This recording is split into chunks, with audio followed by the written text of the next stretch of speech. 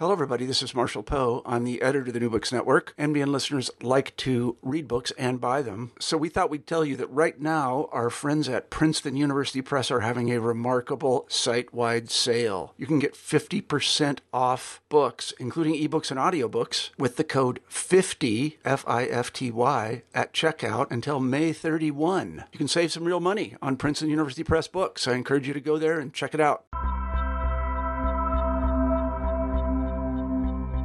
Hello, everyone, and welcome to the New Books Network. I'm your host, Daniel Stone, and we're doing a series on Mormonism, and I have a really special guest. I have Derek R. Sainsbury on the show, and he wrote this amazing book that just came out from BYU and the Religious Studies Center. It's called Storming the Nation, The Unknown Contributions of Joseph Smith's Political Missionaries. Derek, thanks so much for being on the show. Really appreciate it. Absolutely. Thank you for having me. Yeah, thank you. I mean, it was a great book. I really enjoyed it. And before we jump into it, can you just tell us a little bit about yourself, like your background, your influences? Sure. I grew up in a working class family in the west side of Salt Lake Valley. So born into a Latter-day Saint home, but we didn't go to church. We weren't what they would call active. My parents were divorced when I was 12. I was the oldest of 8, so that was a pretty rough start to life. And I bring that up just because my senior year in high school, I was touched by a seminary teacher for the LDS Church, where we have release time seminary, where we get to go across the street and be involved in religious studies. Anyway, he really reached out to me and kind of put me on a path that led to faith and to the faith that I have today. And it was at that same time I met a young girl at my high school who I ended up marrying after I served a Latter-day Saint mission. And I just, because of what this seminary teacher had done, his name was Pete Sunwall, I decided when I came back from my mission that I wanted to do for others what he had done for me. And so I entered a career in seminary for the Latter-day Saint Church. And I've been doing that for 26 years. And so that's kind of my background, and a lot of my influence comes from those things. I have a bachelor's in political science. I got a master's of public administration after that, and then I got a PhD in American history. And so, yeah, that's me in a nutshell. Very interesting. That's awesome. Yeah, I just got to say, even though you're a faithful Latter-day Saint, and you do talk about that in the beginning of your book. Also, I just really appreciated how balanced you were in your book as well. And I think you strike a very healthy balance because you can tell that you're faithful, but at the same point, you're objective. And I just really appreciated that in the book, and it comes off very well in the tone. Good. I'm glad to hear that. I had a really good set of professors when I got my PhD who I think did a pretty good job of training me. So I'll give them all the credit for that. Awesome. So is that how you got interested in Mormon history, your background, with doing seminary? Because now you teach seminary for the church. Is that correct? Yeah, that's correct. And in fact, on July 1st, I'm headed down to BYU.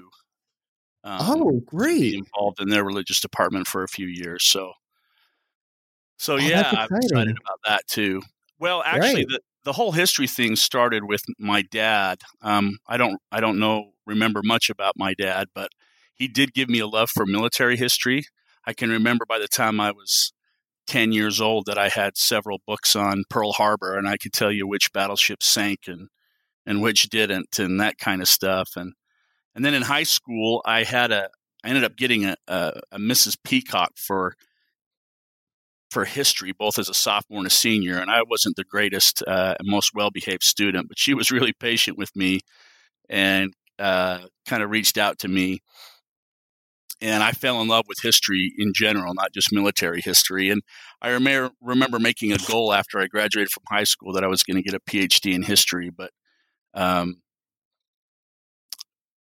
I didn't know if that would ever happen. That was, it was one of those kind of goals that, I come from a working class family. I'm not even sure, how much education I'm going to get, so forth and so on. So I did. I got a PhD in that. And so when I came home from serving my mission, like I said, I started working in religious education, and my love for history was, just easily intersected with the faith that I had found for myself, but also in the interest of being able to teach others about events in the history of the Church of Jesus Christ of Latter-day Saints. Awesome. So then how did you get interested in Joseph Smith's political run for the U.S. presidency? So I was a poli-sci, big poli-sci guy in my undergraduate. And I remember reading somewhere that Joseph Smith had run for president. And in my kind of young adult, naive, young in the faith kind of mindset, I was like, well, if he did, why didn't he run? Wasn't he a prophet? And then I thought, well, wait a second, why is he even running for president? Isn't the church politically neutral? What's going on here? And so it wasn't a faith crisis, but it bothered me. And I looked around and tried to find material on it. This is in the early 90s. And I couldn't find much. And over the years, as I went through, I always looked for stuff. And there was a little bit here and there, but nothing really that satisfied what I wanted to know. So when I started my PhD, that first year I had a graduate paper I had to do in a seminar. And my professor, I said, hey, I want to do more on this. I want to figure out some stuff here with Joseph Smith's with his campaign, his presidential campaign. And he made a wise comment to me to look at the missionaries. We knew that he'd send out 300 and some odd missionaries. And so he said, look at them and see what they did. And so I did, and I started finding more and more and more of them. And I did the paper, and that paper turned into a dissertation that, because of some health issues in my family, went on for more than a decade before I was able to finish my dissertation. And I kind of found the answers I was looking for, and found some things I think are important for both Latter-day Saint and American history. And so when I was done with my dissertation, I took a couple of years to start cobbling it together as a book. And so that's where it comes from. Oh, awesome. Now I was excited to read it because, Joseph Smith's run for the U.S. presidency has been kind of a popular topic. I've heard Spencer McBride, that works for the church history department, he wrote a book for Oxford on Joseph Smith's run for president. But yours was a unique take on it because you're talking about the political missionaries or the electioneers that go out for Joseph Smith, which I thought was a really interesting take. And I don't think anyone has ever talked about it. Am I correct? There was a small article done in, I want to say 2000, maybe 1999. Anyway, that talked a little bit about the missionaries, but didn't really come to any conclusion other than they just acted like missionaries of that time for the Mormon Church. And so other than that, no, there hasn't been anything done on the missionaries. And of course, my work has totally changed the narrative about that, because not only because of the number of missionaries, but actually following who they were before the mission, what they actually did on the mission during the campaign, and then their actions after the campaign. Yeah, absolutely. That was one of the really great things about your book, is just kind of taking you through that, before, after the death, and then after the death of Joseph Smith and afterwards, and how their religious views and their political views helped shape who they became and how it shaped the church even after Joseph Smith's death. It was a fascinating account. Yeah, I like it. All right. So then for our listeners, for people who may not even have known that Joseph Smith ran for president, he ran for president in 1844, correct? So why did he run for president? Let's just start off the bat with that. So what even possesses Joseph Smith, this Mormon prophet, to run for president of the United States? And that's the question most people ask me, right? When we talk about it. And so it's a great question and kind of what brought me down this path in the first place. The reality is that Joseph Smith, his restoration movement, the church that he founds, has this idea of a Zion society that's very different from the Christianity of that day and our day, for that matter, because it's very holistic. It's not just about religious principles. It's about social principles. It's about economic principles. It's even about political or governing principles.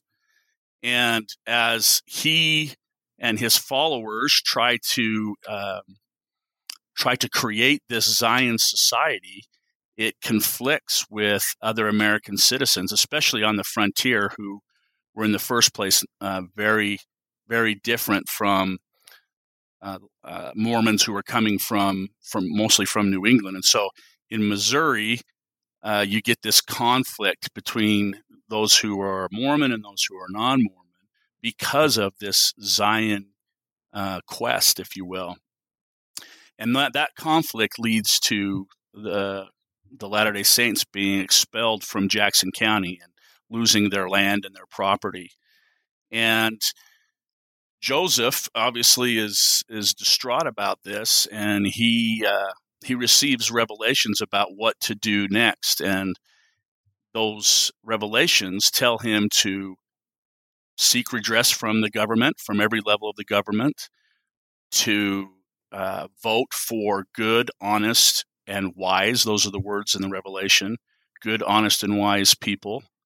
And also that the liberties of the Constitution, they are supposed to defend, they're supposed to have, regardless of being a minority group. And so that's what they do for a decade. They try to get redress from local, from state, and even he goes to the White House famously in 1839, 1840, and talks with President Van Buren and gives memorials to both the House and the Senate. And nobody is helping in any branch of government at any level, which, is kind of distressing for them.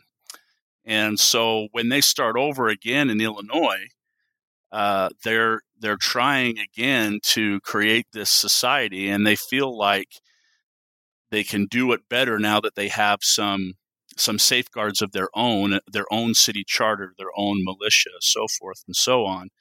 Well, it still doesn't work out. There's still confrontation between the Zion society they want to create and what the American frontier really is, humanitarian versus individualistic. And so as he starts to see, this is Joseph, as he starts to see the storm clouds on the horizon again, he writes the 5 potential candidates for presidency or for the upcoming presidential election, what would be their stance if they won towards the Mormons. And only 3 of them reply. None of the replies offer any help. And so on January 29th of 1844, he and other church leaders decide to run him as an independent candidate for president of the United States. Now, at this same time that this is happening, he's also declaring revelations about divine governance. And he's really tying politics and religion together in public discourse, in private discourse, leading up to, in this same time period in 1844, the creation of the Council of 50, which was a confidential secret council of men that considered themselves to be the kingdom of God on earth, to try and bring good government to earth. And so you have both of these strands, this divine governance coming out of Zion, and then what to do in reaction to Zion causing conflicts, right, with neighbors. And both of those strands kind of come together and lead to this presidential campaign and to the church going all in on the presidential campaign in 1844. Very interesting. So, You talk about Joseph Smith's ideas about kind of like a religious / political system of government. And I believe in your book, you called that a theodemocracy. Is that correct? Yeah, that's his word, actually. Okay. So what is a theodemocracy? What was Joseph Smith advocating? Well, he defined it as, in one sentence, as where God and the people hold the power to conduct the affairs of men in righteousness. That's pretty vague. But basically what it means is that, instead of sovereignty lying with the people, as it is in the United States, sovereignty lies with God, and the people share that with God through the leaders that God calls. And so, it's kind of parsing words in some sense. It's very basically, look on the outside looking in, someone's going to call it a theocracy, right? A straight theocracy. What Joseph meant by the democratic part of it is that he believed that people would accept governance from good people because of the unity and the prosperity, or whatever you want to call it, that would come from that government. There was a kind of a political attitude of the time that called aristarchy, which is defined as good men in power, or government by excellent men. And because of all of the things they had gone through, they were very disillusioned with the government at all levels. And so it was kind of natural for them to want to look for government that's good and not corrupt. And in the end, right, from the outside, people looking at this are going to look at it as, oh my goodness, this is the union of church and state. This is theocracy. From their point of view, from the Latter-day Saints' point of view on the inside, they're looking for a way to be able to secure the liberties that have been denied them. But also, they believe in this mission of preparing the world for the return of Jesus Christ. And so you've got this kind of serious tension going on between the two groups and between the two ideas of democracy and theocracy. And Joseph tries to kind of split it down the middle, but obviously it doesn't work. Very interesting. Yeah, and there was another term you used throughout your book called aristarchy, right? Right. Yeah, and what is that, for just so the listeners can understand? So that's the idea of it's different from aristocracy, right? So aristocracy is government where power is vested in men that are distinguished by their social rank and opulence, their rank and their wealth, and it's inherited, right? Think of monarchies, and think of the House of Lords in England, and dukes and so forth and so on. Thomas Jefferson talked about a natural aristocracy,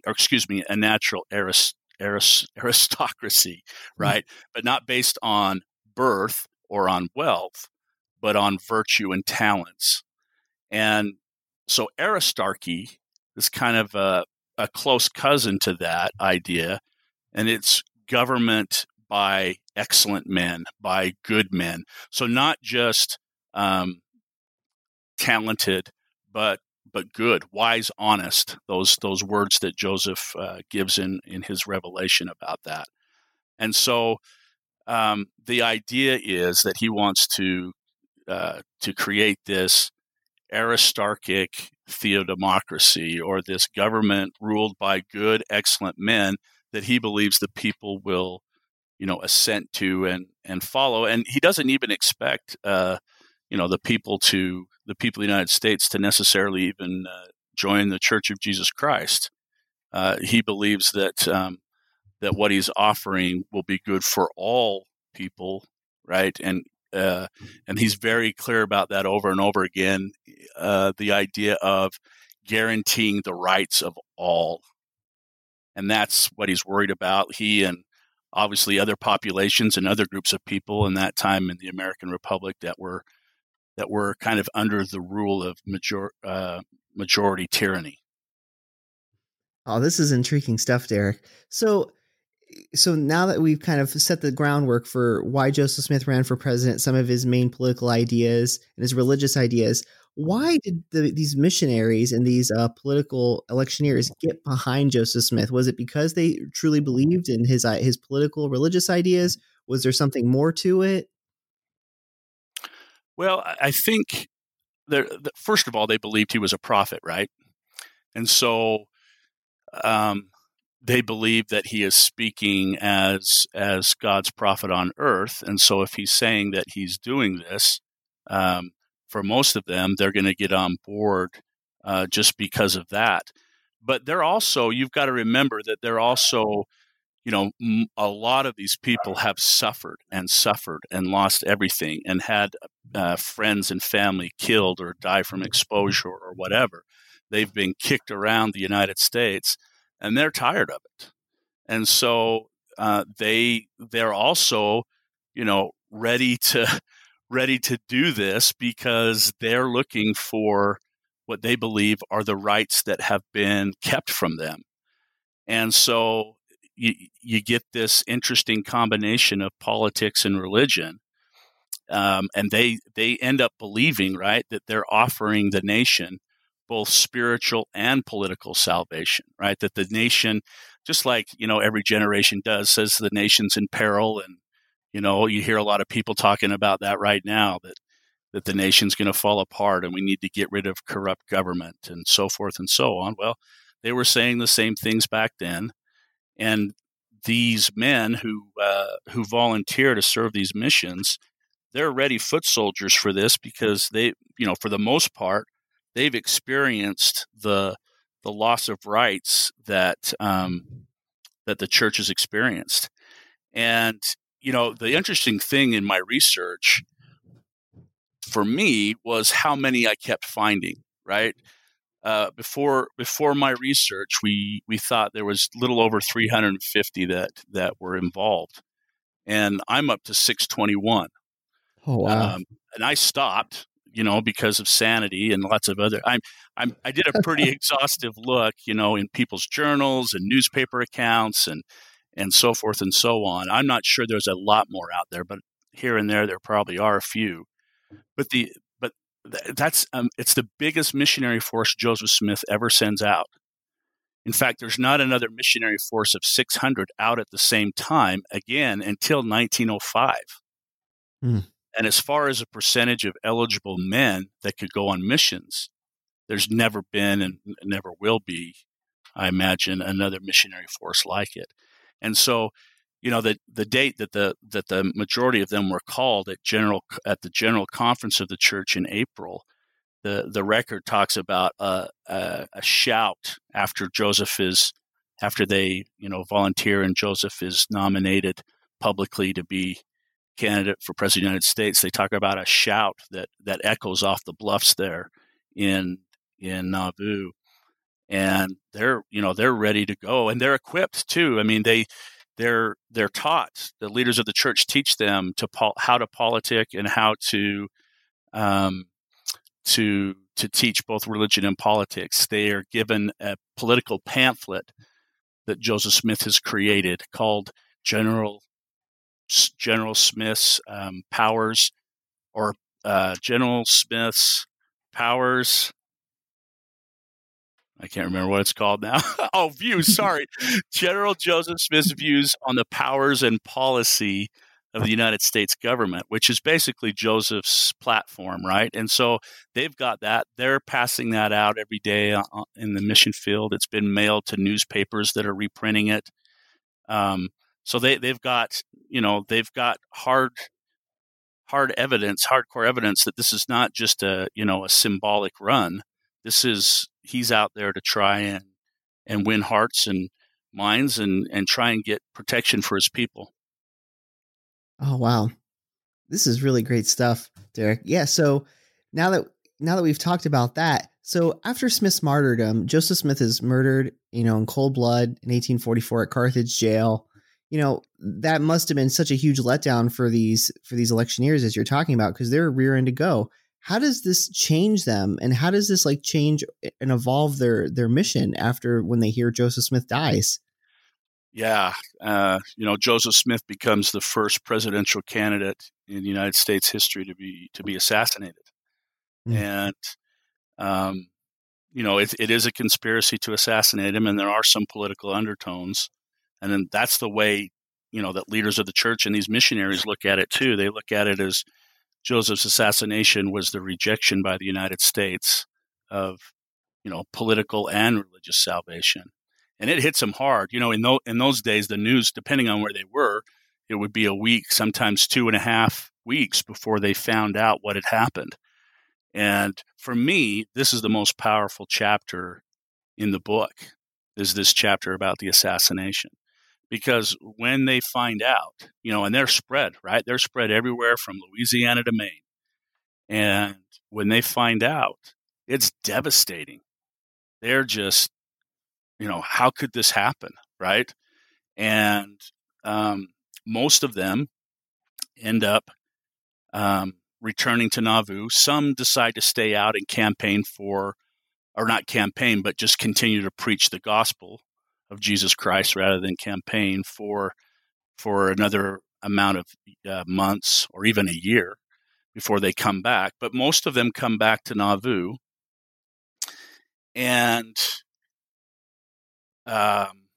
there's a change. They have this shared trauma, right, of being out there preaching the gospel that came from this prophet and preaching him for president of the United States. And that was a difficult thing to do, right? I mean, they stepped into the political sphere fully advocating that kind of, merger. And so it was actually surprising how much success they did get in spots, but they also generated a lot of opposition, and they've left families behind to do this, and they've worked hard, and now he's being killed, and it just absolutely devastates them. But, the quorum of the 12 apostles, which is the next level of leadership in the church, they had been out there with these men, right? They'd been out there electioneering and with them and conferencing with them. And so it's only natural, we there's a lot of studies about shared trauma, right? About how it creates bonds in relationship, strong bonds of relationship. And these men overwhelmingly are loyal to Brigham Young and the quorum of the 12 apostles after the martyrdom, when there's this succession crisis, right? Overwhelmingly, they stay with the 12 and come out west eventually. Whereas, the estimates are about a half of Latter-day Saints around the country actually do that, and they're more closer to 80%. And so, obviously, by volunteering, they were already fully engaged to go out and do this. But there's also something about what happened out there that really steals inside them this desire to create Zion, to create this Zion theodemocracy. And if America doesn't want it, we're out of here, which is basically what they do. And we'll go create it somewhere else. And again, which is exactly what they do. Yeah. That was a really interesting part of your book, just to kind of see that zeal that they had. And that's the mentality I got too, is that if they just didn't, if America couldn't appreciate what Joseph Smith was doing, then by golly, they're just going to leave the Union. And that's, like you said, that's where they went to, which is now Utah Territory. So, which was Mexico at the time. So they just completely leave. It's the Mormon exodus out. So it's really fascinating to see what happens to these political missionaries as they move out west. Would you mind highlighting some of these themes or the contributions of these people that your book covers? Yeah, absolutely. The thing that surprised me the most as I tried to create this collective biography of these men, and one woman, by the way, was that, my goodness, more of them came west. And then I started to look deeper and deeper and saw that they are chosen for leadership positions way out of proportion to their percentage of total men that could be chosen for leadership positions. And this starts right away. This starts right in the fall of 1844, when assignments are made for several different organizations, for several different church mission things. From there, through taking the people across the plains into Utah Territory, like you said, which was Mexico at the time, And basically, Brigham Young, he says that we're going to complete Joseph's measures, meaning Joseph's plan for this theo-democratic Zion. And so they go out there. There's no other white culture out there to deal with. And so they create from scratch this Aristarchic theodemocracy. I mean, when I say they, I mean Brigham Young and the church leadership. And it's interesting that the leaders, the next level of leaders below them that they choose are, again, this group of political electioneers are chosen to do that far out of proportion to their actual percentage of the general male priesthood. And so that was fascinating to me, but it makes sense, right? I mean, these were men who already believed in Zion. They already had worked for and sacrificed for theodemocracy.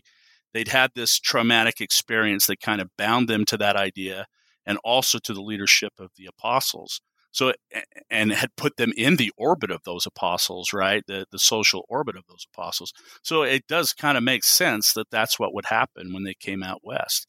And what I mean by creating this theodemocracy, they're building society, from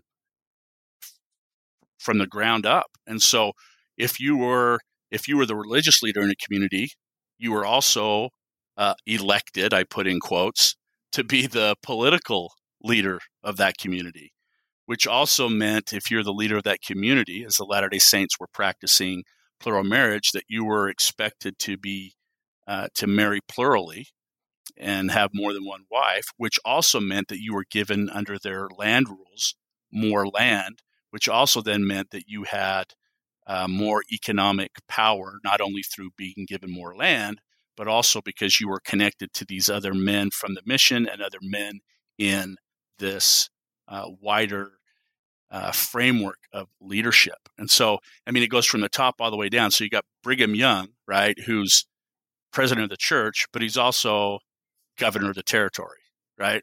You have apostles who were apostles of the church, but they're also in the territorial council and the territorial legislature. In the sense, and even, I mean, the first four apostles called after in the 1840s are all electioneer missionaries, right? The stake presidents that are called all electioneer missionaries. The majority of the bishops electioneer missionaries. And so, like in a town, let's say like Provo, which was actually a wild town back then. It wasn't the Utah County that people talk about today. It was where the misfits went, right? It was if you were the bishop of Provo, you were also the mayor of Provo, right? And so they create this theodemocracy that they believed the United States had rejected out there, and these missionaries are these former electioneers are filling those positions at a much, much, much higher rate than their peers, and therefore they have a huge influence on what happens for the rest of the 19th century inside the church and in both the in the religious and in the political, economic, and social spheres of the church. Yeah, I think that's one of the greatest contributions of your book is just seeing how much Joseph Smith's political run influenced the church after his death. That was something that, at least for me studying Mormonism, it's not something that I had even really ever thought of. And your book is that's one of the main points of the book is just seeing that huge influence and how it shapes the church moving forward as they move out west. Really great stuff. Yeah, like I said, it took a lot. One of the reasons it took so many years was finding out all the information on all the different missionaries, And so when I originally turned the book manuscript in, it was like I hadn't been told by the publisher how many pages, right? So I threw it in. It was 650, and I felt that was too short, And they're like, no, that's going to be under 400. And so what I've got there in the book is just a portion of all of the stories and the statistics and so forth and so on that just show this amazing story that I think is important, should be important to Latter-day Saints, but it's also part of American history. I mean, how many other campaigns do you know of where they're advocating their religious leader to, to be the prophet and president, of the country? Right, for sure. And I mean, and you had even said in your book, which I thought was nice too, you kind of had even said that it was, I think it was serendipitous or providential that you had waited all those years, because it took you a long time to do the research, understandably. But also, I mean, look at everything that's been coming out, especially with, Right. The Church History Library, with everything that they have, the Joseph Smith papers. So it was Yes. great that, you were kind of, it took you that long because a lot of stuff came out as well that you were able to use. Yeah, a funny story with that actually is when I first started this, I was brave enough, if you will, to ask the church, one of the workers at the Church History Library, for the Council of 50 Minutes. And he told me, we don't even know if they exist, right? And this was like 2005. So Wow. about 2010, that's what he told me. I don't know if he was lying or not, but that's what he told me. In 2010, I got the courage up to ask him again. And this time he didn't say that they didn't have them. They just said that they're in the first presidency vault, and we don't have access to them. I was like, and they'd had this for all Mormon studies people. They'd always had this mystical, we know they're there. What's in it, kind of a thing.